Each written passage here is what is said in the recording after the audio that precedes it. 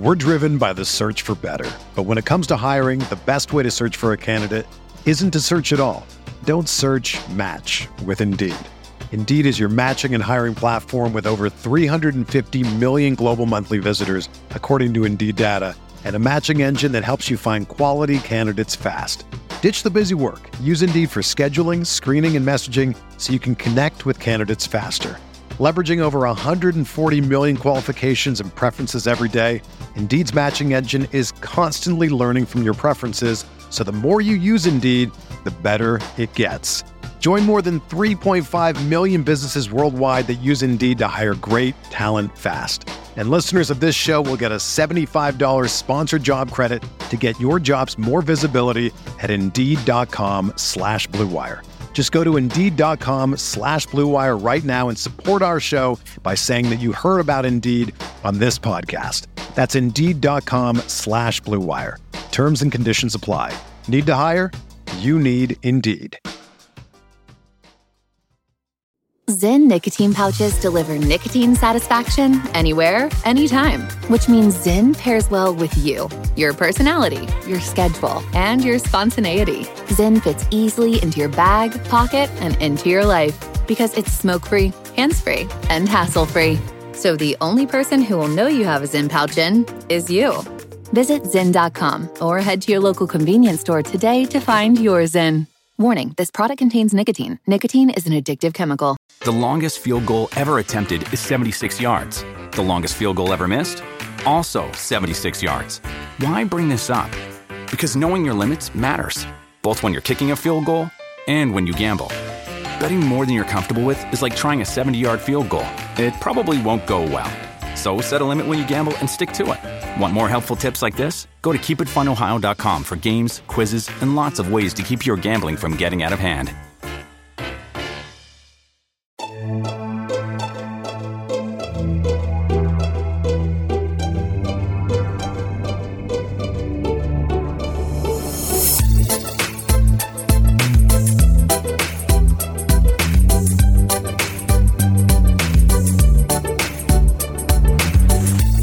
Hey there, Knicks fans. How you doing? It's your boy, Jonathan Macri, with you for another episode of the Knicks Film School podcast as we conclude our tour around the NBA, looking for other teams to pawn Julius Randle off on. It is the quest that will define my life, I am sure. Today's guest, we had a lot of fun talking about his team and the many trials and tribulations of them, even though they had a very successful season last year by most standards, although their own standards have risen recently. Sam Cooper, the co-host of the Timeline Pod, part of our Blue Wire podcast family, came on to talk about the Phoenix Suns and their possible interest in Randle, whether it makes sense on the court, whether it would make sense from a cap perspective, what some trades might look like. We definitely spitballed some of that stuff, as well as just kind of talked a little bit about Phoenix and their offseason, or lack of offseason movement, I guess would be more appropriate. Stick around for that conversation right now. And stick around for that conversation right now.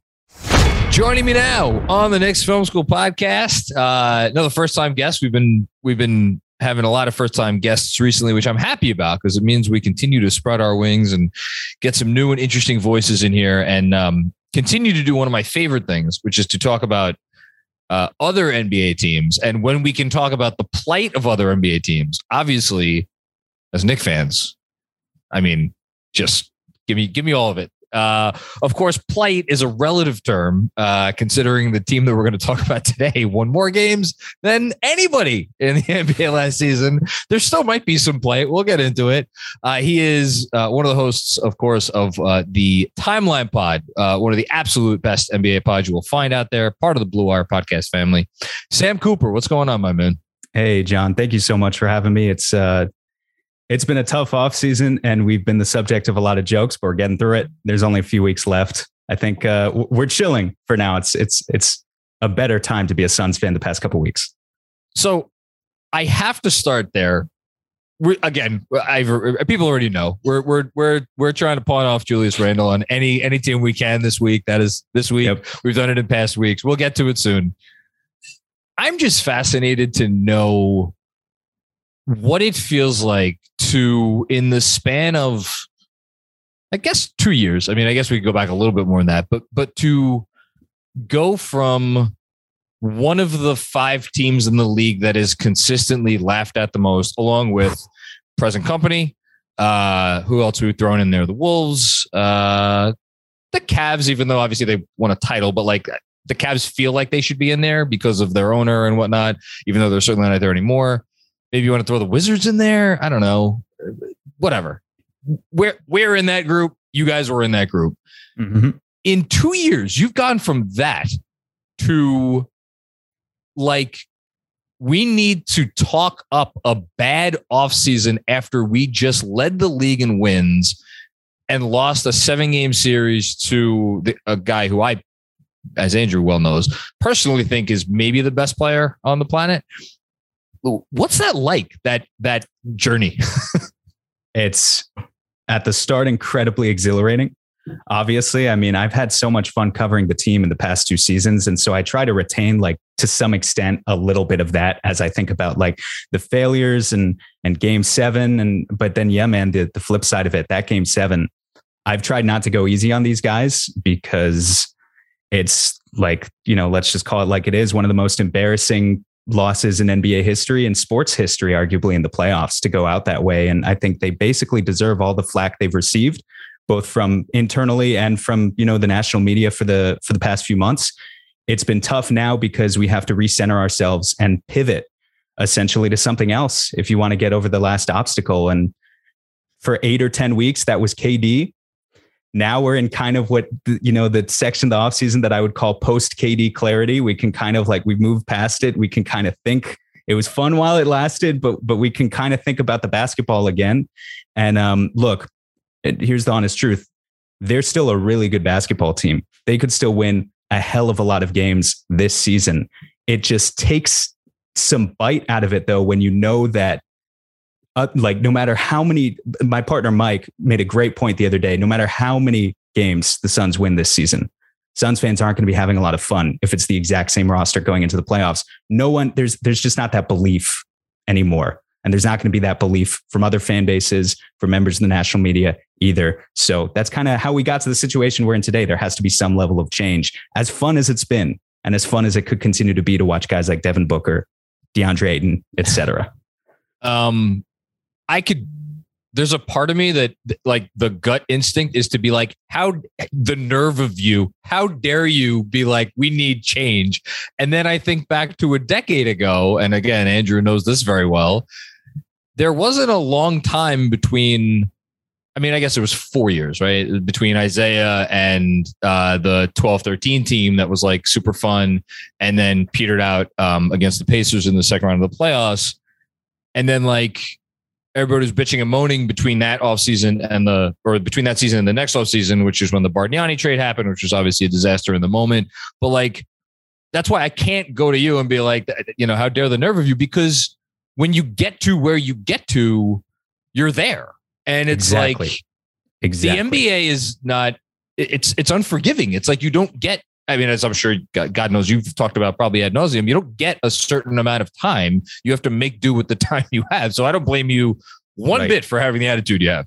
We're kind of in such a special era of the NBA right now where it's not like it was 6 or 7 years ago. You go into each season actually believing that there's a group of 6 to 8 contenders that you can really truly believe in. We couldn't say that at the height of the Golden State dynasty. There was one contender that you. There was one contending team, right? So if you're, but right now, the past couple seasons, the Suns have been right in that group. And if you're in that group, takes a hell of a lot of work to get there. But if you're in that group and then you're the general manager of one of those teams and you're not exhausting every possible effort, every possible asset and resource to push yourself over the top. The reason a lot of Suns fans are frustrated right now is because we already did the internal development thing last year after the Bucks. That was already the message, the selling point after the loss to the Bucks is, well, these guys are young. They'll get better. It'll be fine. And then they won a lot of games and ultimately flamed out. And it's just, you can't sell people on the same exact message 2 years in a row. which to their credit, they did try to go after Kevin Durant. So I don't think that was their intention to do nothing this offseason. But lo and behold, it's September 8th. They've essentially done nothing this offseason. And now we got to talk about other options, of which I think there are some interesting ones. So again, we come up with these little, I can't even make that joke. We did not put Sam up to this, but I was about to say we come up with these little ploys to get people to subscribe to the YouTube or watch the pod on the Knicks Film School YouTube channel. This might be the best one yet. Sam Cooper showing up in a Julius Randle, the City Edition jersey from not this past season, but from the season before, which I quite like. Evidently you like it too. It's an omen. It's a good omen. That's the goal. Is we're trying rehabilitation is the theme here, and we're going to see what we can get out of him. We're going to get to Randle very shortly. I do just want to so for anybody who may not be as in tune with the Suns' doings, what has happened, if anything, between the aforementioned Game 7 disaster and today? Is the roster the same, or where are we at? The roster is effectively the same in terms of if you look at the top 7 or 8 guys. Okay. They kept DeAndre Ayton. DeAndre Ayton was an Indiana Pacer for about 6 hours, if you guys remember that. Was it that long? So something like that. I think it was less than 24 hours in any case. Yeah. So that was fun, but he's back. He seems motivated. I'm not especially worried about his standing with the team. I would say that there are other players on the team whom I think you could describe as a little bit disgruntled. Jay Crowder being one of them. There's kind of a battle going on right now. It seems like the Suns are leaning towards Cam Johnson, who is also extension eligible, by the way, coming off his rookie deal. It seems like he's going to be the starting power forward. That's not announced yet, but the tea leaves are pointing to that. And Jay Crowder might have something to say about that, which could also potentially influence some of their decisions here in the final weeks of the offseason or up until the trade deadline. But besides that, it's minor moves, veteran minimum signings, guys to come off the bench, Jock Landale, Josh Okogie, Damian Lee, no one really to write home about. But these are depth pieces who are supposed to supplement a Kevin Durant addition. And outside of that, they're not worth really talking about. No offense against them, but yeah, I would not disagree with that. Yeah. That was the next question I was going to ask you before we get to Randle, is the Crowder thing. It feels like there hasn't, correct me if I'm wrong, has there been any firm reporting on the Crowder thing, or it just seems like a lot of noise from nowhere in particular? Is that fair to? It's a lot of noise from nowhere in particular, but I mean, take the guy's word for it is the biggest thing, because it's information coming from Jay himself. He's kind of had this social media war of attrition going on for a couple months now, where he's posting photos with the Suns logo cropped out. He's liking comments from other people saying, he's liking comments from other people saying, hey, come play for the Heat, come play for Dallas, even was one of them. So he's mad. And, I think you could argue is that all sort of just drama, and, these guys will get back to training camp and he'll be fine. Maybe there is an argument to say that. From his perspective, I try to understand the NBA player perspective, and there's a lot of money on the table for Jay Crowder coming up, where he's kind of in this perfect tier of 3-and-D NBA role player, who the type of guy who earns a mid-level contract extension. I was about to say it's mid-level money, right? It's where mid-level money. I want to if say he starts. If you ask me, gun to my head right now, is he 33? I'm looking it up right. He's 32. He just turned 32. So I aged him a little bit. So he's but he feels like an old 32. It feels like he's been around for a while. And he's kind of just in that archetype in the NBA, right? Where the 32-year-olds who still start, they make mid-level money. The 32-year-old 3-and-D wings who don't start, who get 10 or 15 minutes per game off the bench behind a younger player, like say a Cam Johnson. Well, all of a sudden, you can find yourself making minimum money pretty quickly. And so I think that's really all it is about for Jay. It's about, maybe he doesn't believe in the vision anymore. Maybe he doesn't truly believe this is a championship team, but mostly it's about the money. And, I think the Suns will eventually honor whatever request is coming from his camp, whether that be in a Julius Randle trade, which we could talk about, or whatever else. It'll come eventually. And so I'm also just remembering that, once upon a time, remember when Jay Crowder was on was it a 4 for $24 million? He was pegged as one of the most underpaid players in the NBA before he signed, I think it was this current contract. So I could see, to your point, money might probably does make a lot mean a lot to this guy. And he's an expiring contract. Before we get to the Randall fit potentially, Sure. And again, I just want to be very clear. I have not seen any substantiated rumors that these two teams have spoken. I will say, I teased this at the end of the pod that I did with the other day. Someone has told me that the Suns and Knicks have spoken about Julius Randle. I don't know to the extent. I don't know if it was like making a phone call, like, hey, what do you think of this? And then maybe nothing came. I don't know. I can't speak to that, but that's all I know there. That said, I do think it's a worthy conversation for the reasons that you just talked about a little while ago about like the Suns needing to do something and the Knicks having a Julius Randle potentially a problem on their hands, which we don't need to talk about because we talk about that enough on our show. So just from a salary standpoint, it seems like if a trade was going to be made, it would include some combination of the following 5 players, actually. And I'll just, in no particular order. So Crowder would seem to be the most obvious name. Landry Shamet, who I want to get to in a second, has his extension hasn't even kicked in yet. In terms of like, he hasn't played his first game on this new contract. Mm-hmm.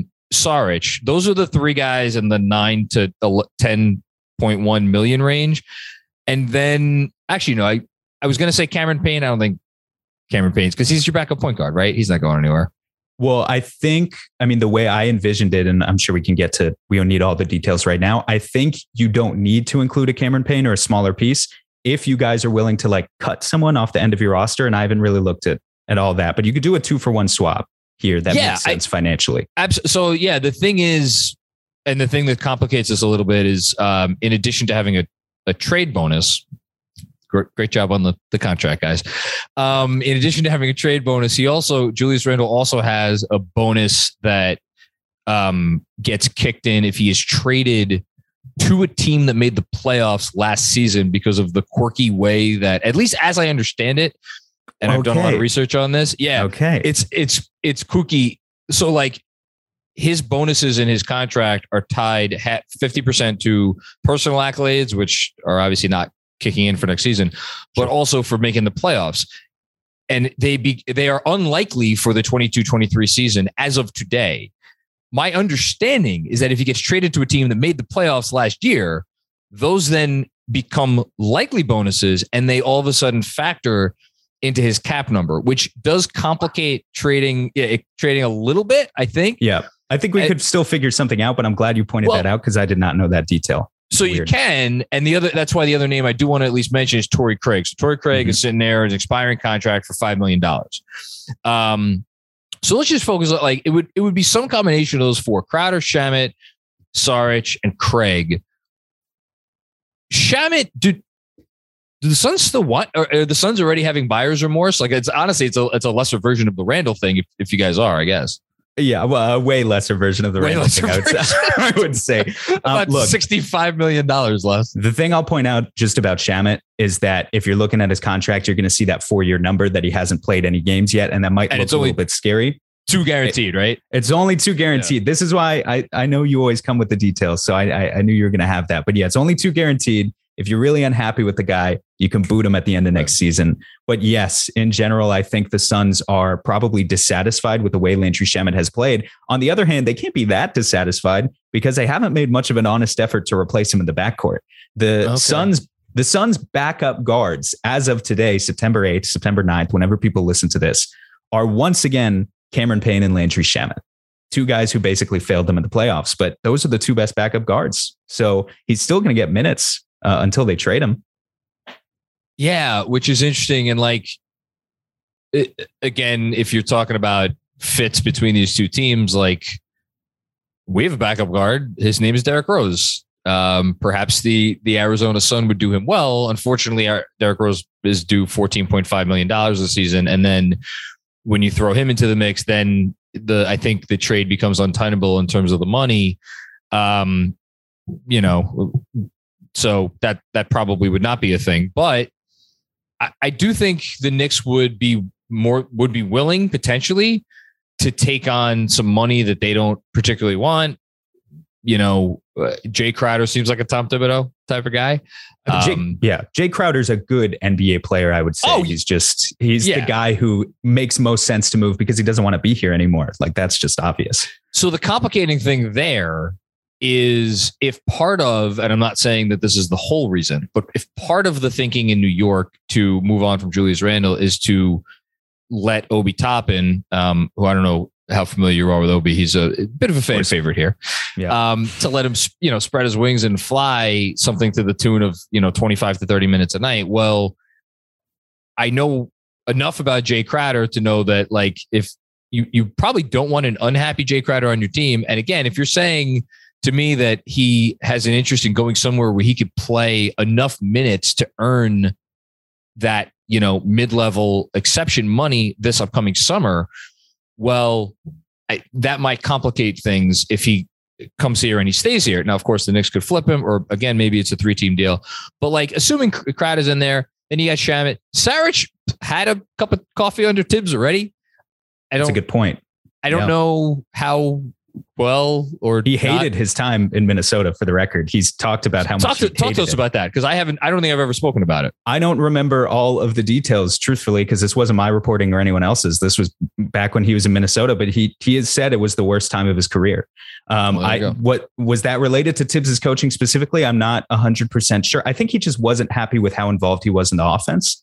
Okay. But then he came to Phoenix, because if we go back a little bit, right, and reframe, Dario was coming off some great seasons in Philly. He was really on the come up when they were making the second round. I remember in particular his sophomore season there was incredible. He was averaging 15 and 7 as a 22-year-old or something. Like, if I throw the numbers out there, like, he had a lot of weight and a lot of momentum behind him.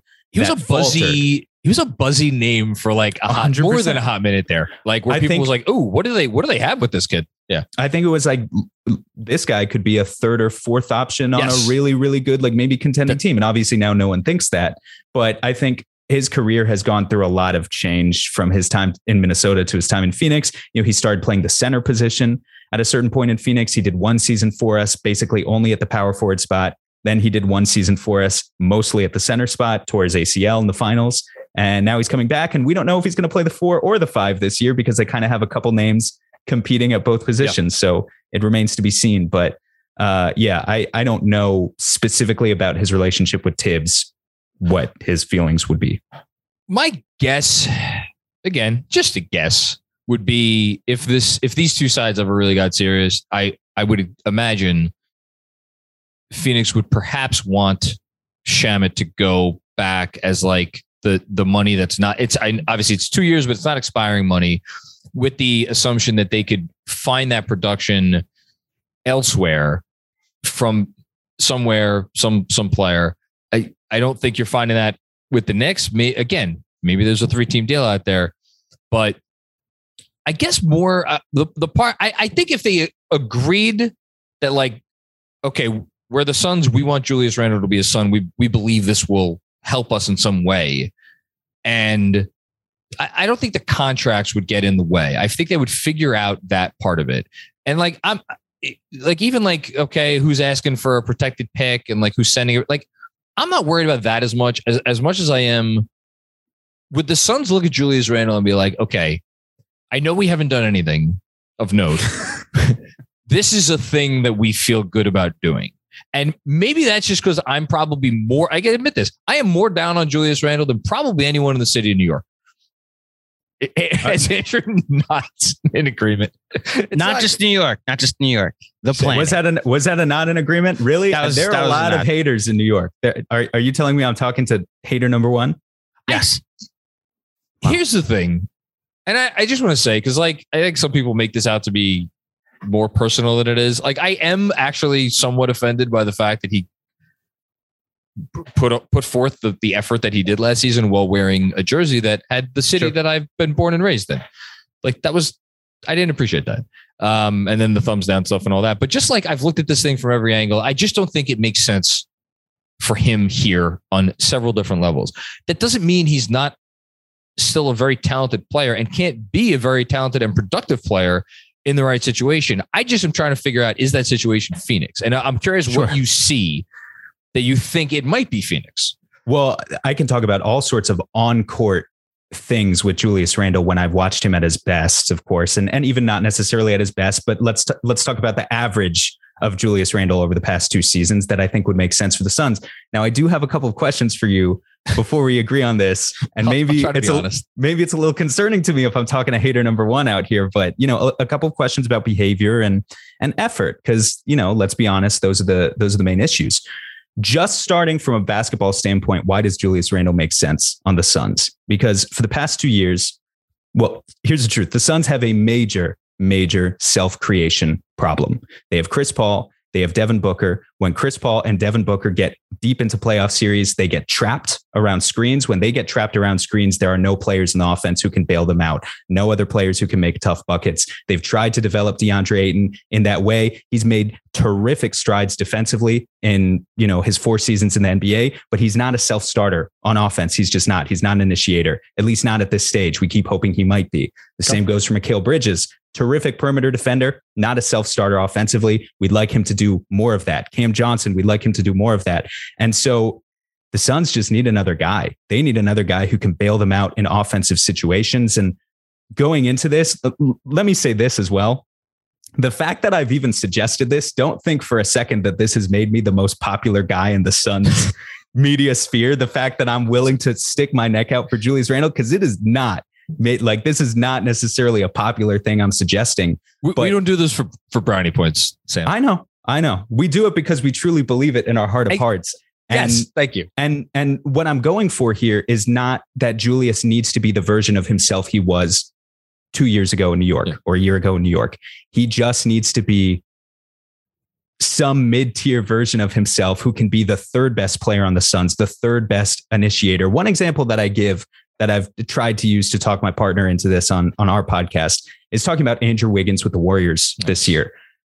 The Warriors spent over $100 million in luxury tax penalties to have Andrew Wiggins on their roster this year. And he turned around. Now, the catalyst was his effort. He was willing to put in the necessary effort to do so, but he had multiple 25 plus point, 12 plus rebound, critically amazing performances in the playoffs. And I think about what the Warriors roster would have looked like if you had just another Jay Crowder, as an example, in that spot instead of Andrew Wiggins, a guy who doesn't have the necessary upper bound of being able to kind of look, if you squint, like a superstar on certain nights in the playoffs. Would they still have gotten past the Celtics in the finals? Would they still have even gotten to the finals in the first place? I think you could make certain arguments about that. So that's essentially kind of the performance that we're looking for out of Julius. He doesn't have to be first team All NBA, in my opinion. I want to jump in because you made such a good point. I raise my hand first and foremost in this. As people who talk about and write about this league, specifically this league, not this sport, this league, on a regular basis, we get so trapped into pigeonholing. Well, if he's not your first, if he's not your number one, then he's not your number two. If he's not your number two, then he doesn't have the ball in his hands as much. And then he's your number three. And then this, and it's like, there's all these archetypes, right? That we set out as like, you have to fit into this such and such box. And the reality is, like, should Andrew Wiggins be your primary or secondary? No, he shouldn't be that. But are there times when you just need a guy who has the ability to make a tough bucket, to like take the tough mid-ranger? Yeah. Do you want Andrew Wiggins doing that on a regular basis if you're the Warriors? Of course not. No. Was it very important that he did that occasionally for them this year? Absolutely. I don't think they win the championship if he doesn't do that. And I think it's a nice luxury to have, which is a great transition to Randle, because again, I think we know now enough to say, like, you don't want Julius Randle to be your number one or your number two. No. But man, can the guy make some tough baskets? Yes. Smooth Sack Summer is slowly coming to an end, fellas. If you haven't been scaping for the summer sun, it's not too late to sweep your sack of those pesky pubes. As summer comes to an end, keep your boys clean and fresh just in time for Fresh Ball Fall. The leader in below-the-waist grooming is here to make sure your pubes feel smoother than a beach ball and smell fresher than your girl's pumpkin spice. Start the new season the right way and join over 6 million men worldwide who trust Manscaped with this exclusive offer just for you. 20% off and free worldwide shipping with the code FILMSCHOOL at manscaped.com. The Manscaped Performance Package 4.0 has everything you need to keep your sweet, sweet sack in check. Inside this package, you'll find their Lawnmower 4.0 trimmer, Weed Whacker ear hair and nose hair trimmer, Crop Preserver ball deodorant, Crop Reviver toner, Performance boxer briefs, and a travel bag to hold all your goodies. Their Lawnmower 4.0 trimmer features a cutting-edge ceramic blade to reduce grooming accidents thanks to their advanced skin-safe technology. The Lawnmower 4.0 has a 7,000 RPM motor, a new multifunction on-off switch that can engage a travel lock, and gives you the ability to turn the 4000K LED spotlight on and off when needed for a more precise shave. Did I mention this trimmer is waterproof too? Whether you're hopping in the shower or hitting up the lake, this razor will devour even the strongest pubes. Now that your sack is smooth, lather up with Manscaped's liquid formulations to get that fresh ball fall freshness with the Crop Preserver ball deodorant to stay cool in the heat. Their soothing aloe vera formula is the best in the business for below-the-waist freshness, and the clear drying formula keeps your sack looking and smelling good. Manscaped even threw in 2 free gifts to their Performance Package 4.0, the Manscaped Boxers and the Shed Travel Bag. That'll bring your comfort to another level at home and on the go. Keep yourself groomed from head to toe with their Shears 2.0, a luxury nail grooming kit. This kit includes stainless steel nail cutters, tweezers, and grooming scissors. With the Performance Package, your balls will be ready to impress, but make sure you cover the rest with the Shears 2.0. Don't hesitate. Get 20% off and free shipping with code FILMSCHOOL at manscaped.com. Again, that's 20% off and free shipping with the code FILMSCHOOL at manscaped.com. Keep things smooth and fresh as we say sayonara to smooth sack summer and hello to fresh ball fall. Look, 2 years ago, the shot that, it seemed like he hit 3 or 4 of them a night from the, was at the right baseline, right? The turnarounds? The turnaround from the right. To nasty. Say that became an automatic. It was when he shot it. If it missed, we were like, "What happened? What was there like a breeze in the arena or something?" It was that consistent, and obviously he did not have that same consistency this season. But even when he was struggling, like teams do pay attention when he gets the ball. You could see the defense reacting. Like they're like, okay, we have to be on our toes here. Like this notion that like anytime he got the ball, defenses were just thrilled because they're like, oh, Julius has the ball. He's going to turn the ball over. He's going to miss a shot. Like that was not the case. Like defenses still honored him. And that is real. And I think that will continue to be real. And I think that will get a lot better in a place like Phoenix, especially since I think a change of scenery might do him good. Look, now I'm talking myself into Julius Randle. But the other part of it that I do want to ask, because you brought up Ayton. Yep. Because the other part of the conversation that always comes is like, you would ideally like to give Julius some space to work that is not just 16 to 18 feet from the basket. And you'd like him to be able to take his guy inside a little bit. And I feel like that, Ayton's not a stretch 5, but he's a guy that doesn't have to exist 3 feet from the paint, which is all we have had here for the last 2 years. Yeah, no, absolutely.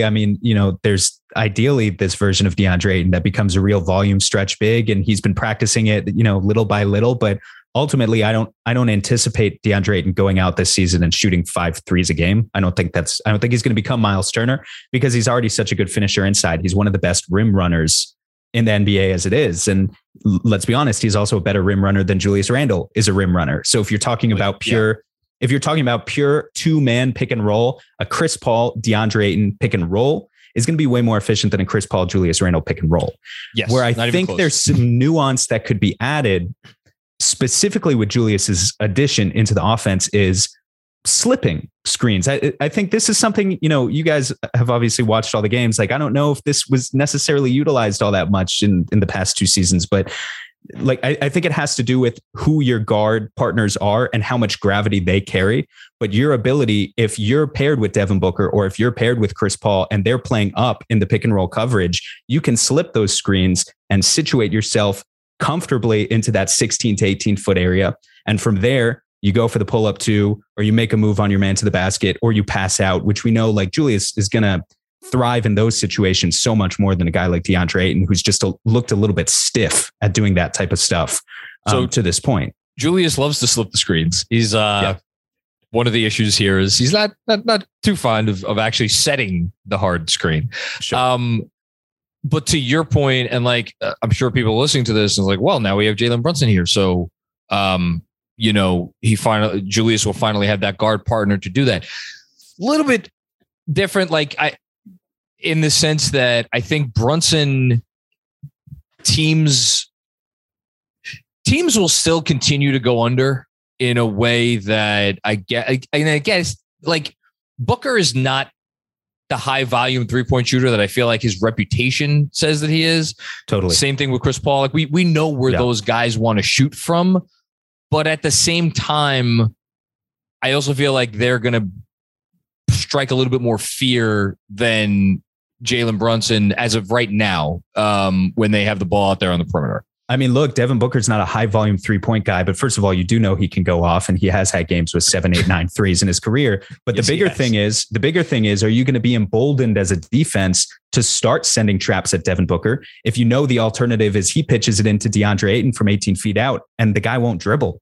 The guy just wants to rise over and take those mid-range jumpers. And hey, DeAndre Ayton has a pretty mid-range jumper, but a guy who actually has the audacity to play some ugly basketball and take some tough shots could add an element of dynamicism and versatility to the Suns offense that they're really lacking right now. And that's kind of what we're looking at with Julius.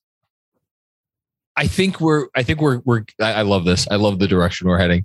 I'm still a little bit worried for you guys. Why am I worried for Suns fans? Like, Jesus Christ, you guys won 64 games. There's a kinship. You talked about this last year on your episode with Mike, actually, that the two franchises have shared a lot of weird similarities. Even this summer with there was a star that lost out. Yep. Wanted to be in each of these respective places, and it didn't get done. I think off the ball, I think there's always going to be a question of like, what is Julius doing when he doesn't have the ball? And that's a real question. I do have to think that if he was on a team with Chris Paul, that whatever element of his game could be in existence would exist. And also, I don't think he's as bad of a 3-point shooter as he was last year. I forget, what was he, 31% last year after? He was, this is the thing that is going to make or break for me of get me run out of town. If the difference between being a 41% above the break shooter 2 years ago and a 31% guy last year, it's a 10% difference. I mean, if he shot that again, then this is a horrible move. I acknowledge that. I would be willing to own that. I think look, I know empty gyms. I've made the point about the empty gyms. I get it. I think can get to the point where 35, 36%. Now, again, you guys don't care about winning 55 or 60 regular season games. You guys care about the last 5 minutes of game, 5 against the Mavs or Nuggets or Clippers or something. In that situation, is anyone guarding Julius? Probably not. So that part of it is a little dicey. And then on the other end of the floor, this man received an all defense vote. From who, ago. By the way? I don't think I ever. I would expect you guys to know. Don't they publish it? Isn't it public? It is public. Wait, no, Andrew, chime in here. Is the all defense voters not published? I'm not 100% sure. While you guys discuss Julius Randle's defensive merits, I will look it up to try and find it. Anyway, I remember the day that I looked up and I saw he got that vote, and I was like, you know what? Good for him. He earned it, because there were nights where I guess I'll say he was almost a tone setter because of how bad he had been at times on that end of the court, not only his first year with the Knicks, but throughout his career at times, where you could just tell he was locked in and he wanted to set the example. And he's also quite good when he's on his game, when he's out on the perimeter. And he has he's matched up with a guard. He could hold his own in those situations. It's the off-ball awareness stuff, and We're driven by the search for better. But when it comes to hiring, the best way to search for a candidate isn't to search at all. Don't search, match with Indeed. Indeed is your matching and hiring platform with over 350 million global monthly visitors, according to Indeed data, and a matching engine that helps you find quality candidates fast. Ditch the busy work. Use Indeed for scheduling, screening, and messaging so you can connect with candidates faster. Leveraging over 140 million qualifications and preferences every day, Indeed's matching engine is constantly learning from your preferences, so the more you use Indeed, the better it gets. Join more than 3.5 million businesses worldwide that use Indeed to hire great talent fast. And listeners of this show will get a $75 sponsored job credit to get your jobs more visibility at Indeed.com/Blue Wire. Just go to Indeed.com/Blue Wire right now and support our show by saying that you heard about Indeed on this podcast. That's Indeed.com/Blue Wire. Terms and conditions apply. Need to hire? You need Indeed. If you're a basketball junkie, then you know there's no better time of year than the NBA playoffs. Twice a week, JJ Redick is cooking on his podcast, The Old Man and the Three. He has guys come on in all stages of their careers to talk about the league and share stories you won't hear anywhere else, including Devin Booker on why he talks so much trash, Ray Allen's epic free throw competitions with LeBron in Miami, and the moment Tyrese Halliburton knew Pascal Siakam would be a good fit in Indy. In addition to player interviews, every Monday JJ breaks down the top 3 things happening around the NBA with unmatched analysis, not outlandish takes, and is often joined by masterminds of the game like Tim Legler to dive deep on rookie reports, trade breakdowns, and why is mean mugging now a tech? You won't find another outlet that covers the game as comprehensively and with such insight as JJ does it on The Old Man and the Three. Make this your companion podcast during the playoffs. Listen to The Old Man and the Three ad-free on Wondery Plus or wherever you get your podcasts. I mean, the complete and total lack of rim protection at times. That's another thing where it's like, yeah, an issue. But I think he'd try if he got traded to you guys. I'll say that. Well, that's exactly what I was going to ask you, because that's all I'm looking for, man. I was looking at some of the stats offered by like B-Ball Index. I don't know if you guys have a subscription with them, but like, you know, just a lot of the effort stuff is concerning. Like he runs less on defense than other players, you know, like we're in an era of NBA statistical tracking data now where, first of all, I see you if you're not moving your feet, right? But also I can pull up that number that says you are not moving your feet as much as the next guy on the roster. Julius he ranked out last year as one of the worst in terms of just defensive miles covered. That's concerning. I mean, part of it is scheme, but it's still concerning. He ranked out as one of the worst players in the league in deflections, not getting his hand on the ball, not being disruptive. Part of it is scheme, part of it is effort, and the effort part is concerning. So, you know, look, I've never had this conversation with you specifically. I've had this conversation with other Knicks fans who have assured me in the past, when Julius is locked in, he can put in that effort. He's got all the tools. He can be a solid defensive player. But yeah, I don't know how you feel like what motivates him? You know, is it just going to be, is he going to come to a playoff team and really be motivated by the pursuit of winning a championship? Or is he not, is that not, you know, his motivation? I think that's God. We're talking about Julius Randle's motivations. I need to know if I'm going to commit Landry Shamet and a protected pick, such vaunted assets. I need to know. Here's what I think I know. I think I know that Julius Randle really enjoyed being the face of arguably the most beloved Knicks team of the last 20 years. I think he really liked that. I think that was really meaningful to him. And I think he really loved the fact that it was on his back. You know what I mean? And I don't think he loved the fact that they tried to adjust a formula that I'm sure in his mind he felt worked pretty well in the 2021 season by bringing in Kemba Walker and bringing in Evan Fournier and basically telling Julius, like, look, you have to adjust how you play. And he, I think to his credit, he like kind of tried to do that, but also when you were watching it, you're like, he doesn't want to do this. Now, Kemba Walker and Evan Fournier are very different than Chris Paul and Devin Booker, to put it politely. So that's the thing about it. And like, if he really believed, like, if I go out and I play a certain way, I can win a championship. Like, I do think that would matter to him. Like, but I feel like I would say that about most NBA players. Like, why would it not matter to him? You would hope. You would hope it's the case about basically any guy in the league. But, I mean, the truth is that's just not the world we live in. And also, I mean, with Randall, there have just been concerns after. Look, I read what comes out of the New York media, and over the past year, it's not been pretty. And I'm not going to say that there's been a campaign against the guy or anything. I'm sure you have some listeners, or there are some Randall truthers.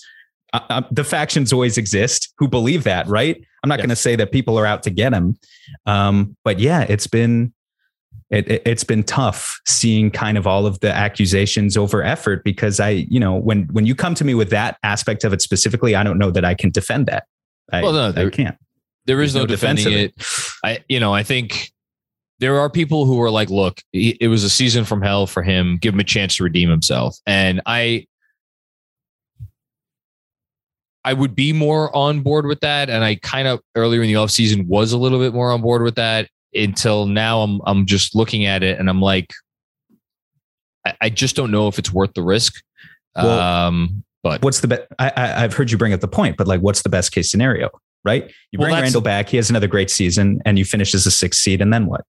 Like, that's. I mean, look, let me just be clear. If he comes back for the Knicks, if the Knicks don't trade him, which I've waffled on this point. I think as of now, if you were to ask me, are they going to trade him? I'd probably say no. I hope I'm wrong.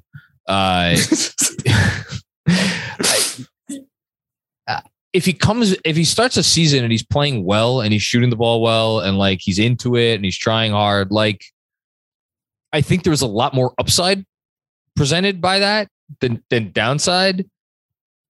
At the same time, what I don't have faith in ultimately is like the team looking at that as an opportunity to sell high. I think the team would look at that as an opportunity to be like, oh, okay, now he's more resembling the guy we saw 2 years ago. We just went out and got Jalen Brunson, who I think is going to do great here. I don't have to tell you about Jalen Brunson. Although I guess his series against you was like fine. It wasn't his series against us was fine. But just to speak on it personally, like to prove myself that I'm not an Knicks hater or anything. I mean, I like the signing too. I like the offseason you guys have had. Other than that, I think there's a little bit of a logjam that needs clearing, and that's why I'm here today. Yeah, but Jalen Brunson, I mean, so much was made of, oh, he's overpaid. It's too much. He's going to be like the 50th or 60th highest paid contract in the league. It's a good deal. I like it. I'm very happy with him. He's going to be good. RJ, I'm known as an RJ hater. I think RJ is going to be very good. I hope he's great someday. And I think he's definitely going to be better next year. So it's like, I could see them getting to a place where they're like, where they talk themselves into like, okay, let's take this kind of like they were a year ago, right? Where it's like, let's take this a step further. We've added Brunson, who's a legit piece of the mix. Barrett's better. Like, we believe in Grimes. We believe in this. And then, where does that leave Obi? Now, where I'm not is I'm not one of these people who just think like, well, Obi Toppin is so good that we need to trade Julius Randle to just get him minutes. And that's the only reason. I think that's part of the conversation. Because the fact is like, and, Zach Lowe and Ian Begley just had a great pod about this a couple of days ago, where it's like he was the 8th pick in the draft 2 years ago. If Julius stays, like they talked about, like Zach tried to come up with a scenario where, Obi still finds 25 minutes a game. Like, I'll believe it when I see it. I think you're so not using that asset very well in terms of Obi. But that's one part of it. I don't know. I hope I'm wrong. I hope they move him. I do, before we get done, I do want to bring up, like I said I was going to, the Bogdanovich thing. Before you do, can I close the loop on the Julius Randle all defense voting? Yes, please. Yes, please. Throw them under the bus. So there is no record of who voted for what. They do have the totals though. Julius Randle didn't receive a all defense vote. He received 2? He received 4. Oh, did he really? He received 4 points for second team all defense. Yes. Wow. He received. How many people vote on that? Like 100? Is it like a clean 100? Yeah. Something like that. Yeah.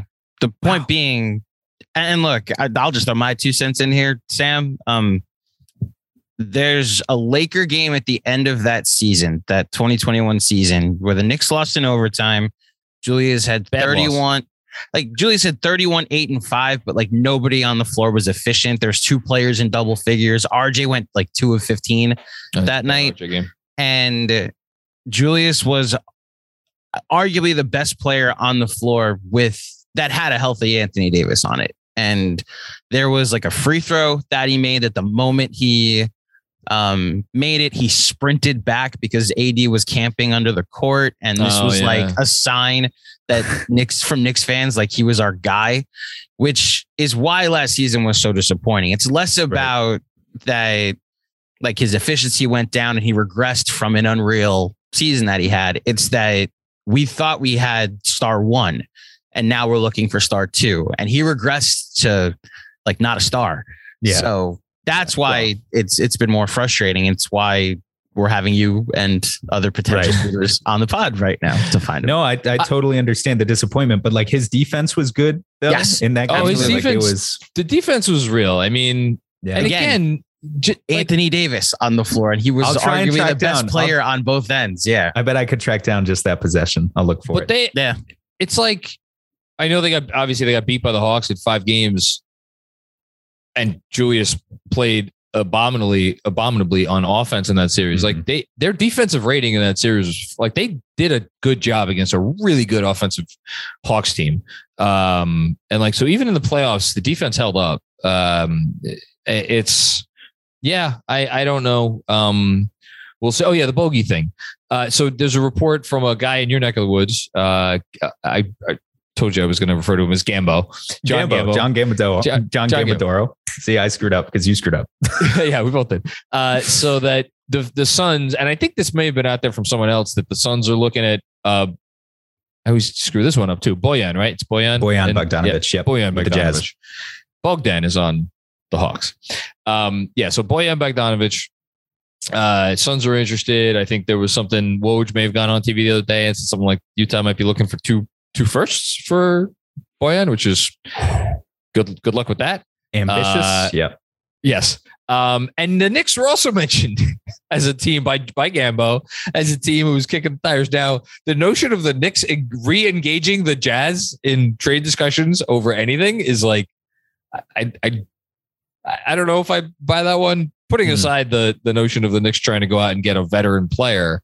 But yeah, like Bojan's like kind of a 3-4. So it does seem to me clear that you guys are making an effort here to upgrade the position, right?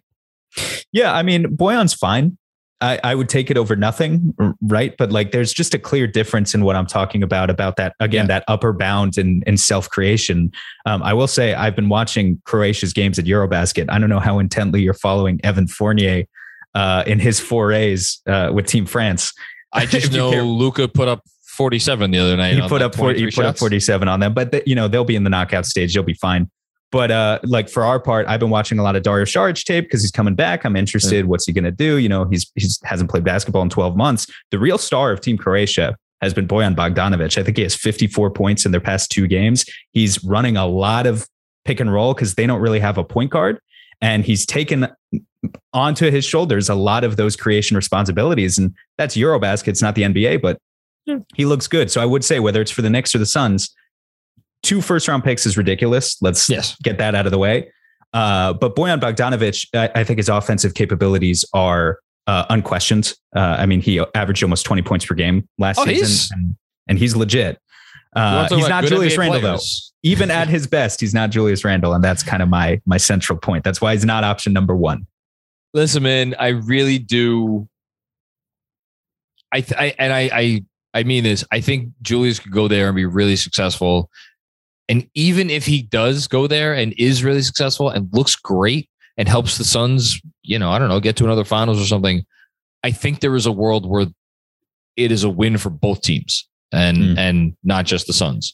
Well, let's to return kind of back to the tangible trade packages we were talking about at the beginning. I feel like I didn't really gauge exactly how you feel about the guys we were talking about, the pieces. I mean, we talked a little bit about Jay Crowder with minutes distribution. And if this were a normal world, by the way, and you had a normal coach, I would say it should be easy to convince Jay Crowder to just play 25 minutes. Like, he doesn't have to. There's no reason that Jay Crowder has to come in and play 37 minutes, but like in a Tibbs world, he might.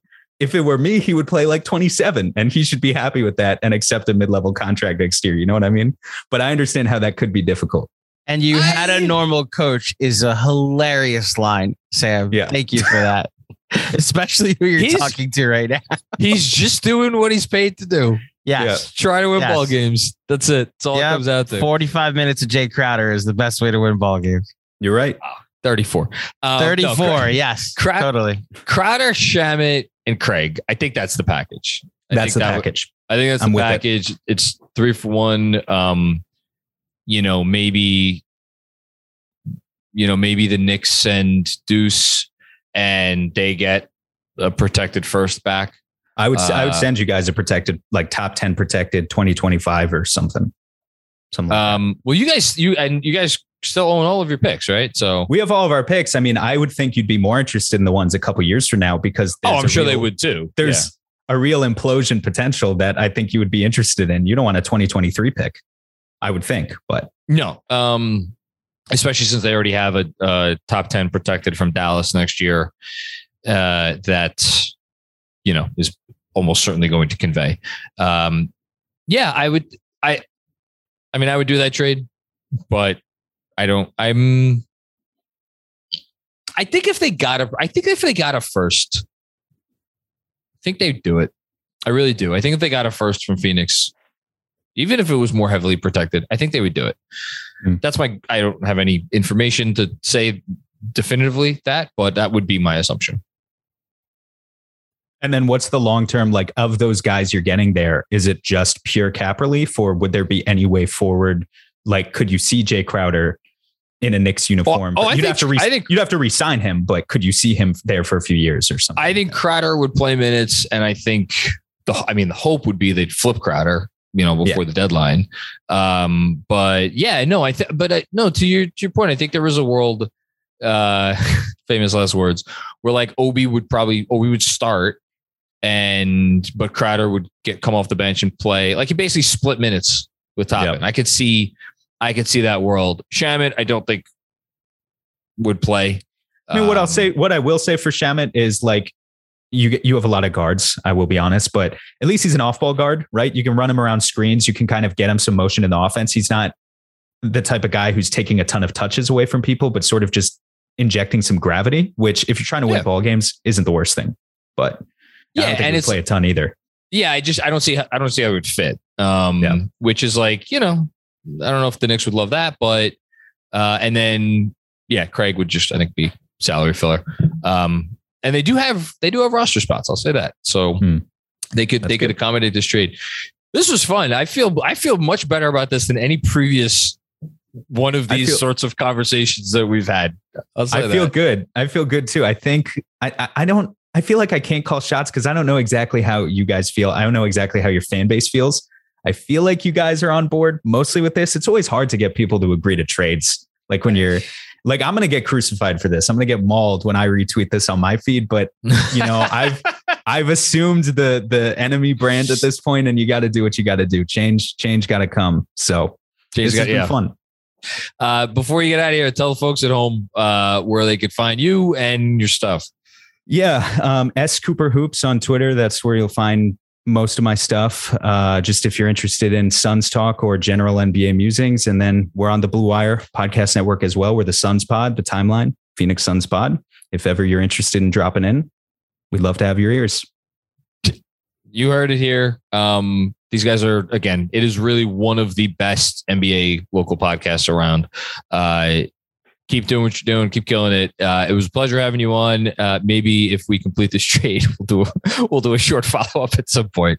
Be a lot of fun. Appreciate it again for having me on. All right. Hope you enjoyed that conversation with Sam. He's great. Definitely go check out all of his stuff on that he does for Timeline Pod, or just like go follow him on Twitter. He's at Scooper Hoops. That's a really good. It's a good Twitter name, at Scooper Hoops. Because there's always interesting stuff going on with the Suns, and they are one of the many interesting teams that will define this upcoming NBA season, which, by the way, is like 5 weeks away. When did we get to this point? 5.5 weeks away? Jesus. It can't come soon enough after the summer that has been. So don't forget, as always, if you dig the pod, leave us a review, 5 stars, give us a little kind review, whatever you could do to help support the cause. We appreciate it. And we will be back with you with our normal show, me and Jeremy, right? Yeah, Andrew? Yeah, coming at you on usual Sunday into Monday at midnight. And then, we'll be at training camp before you know it. Until then, be well. Enjoy your weekend. Talk to you soon.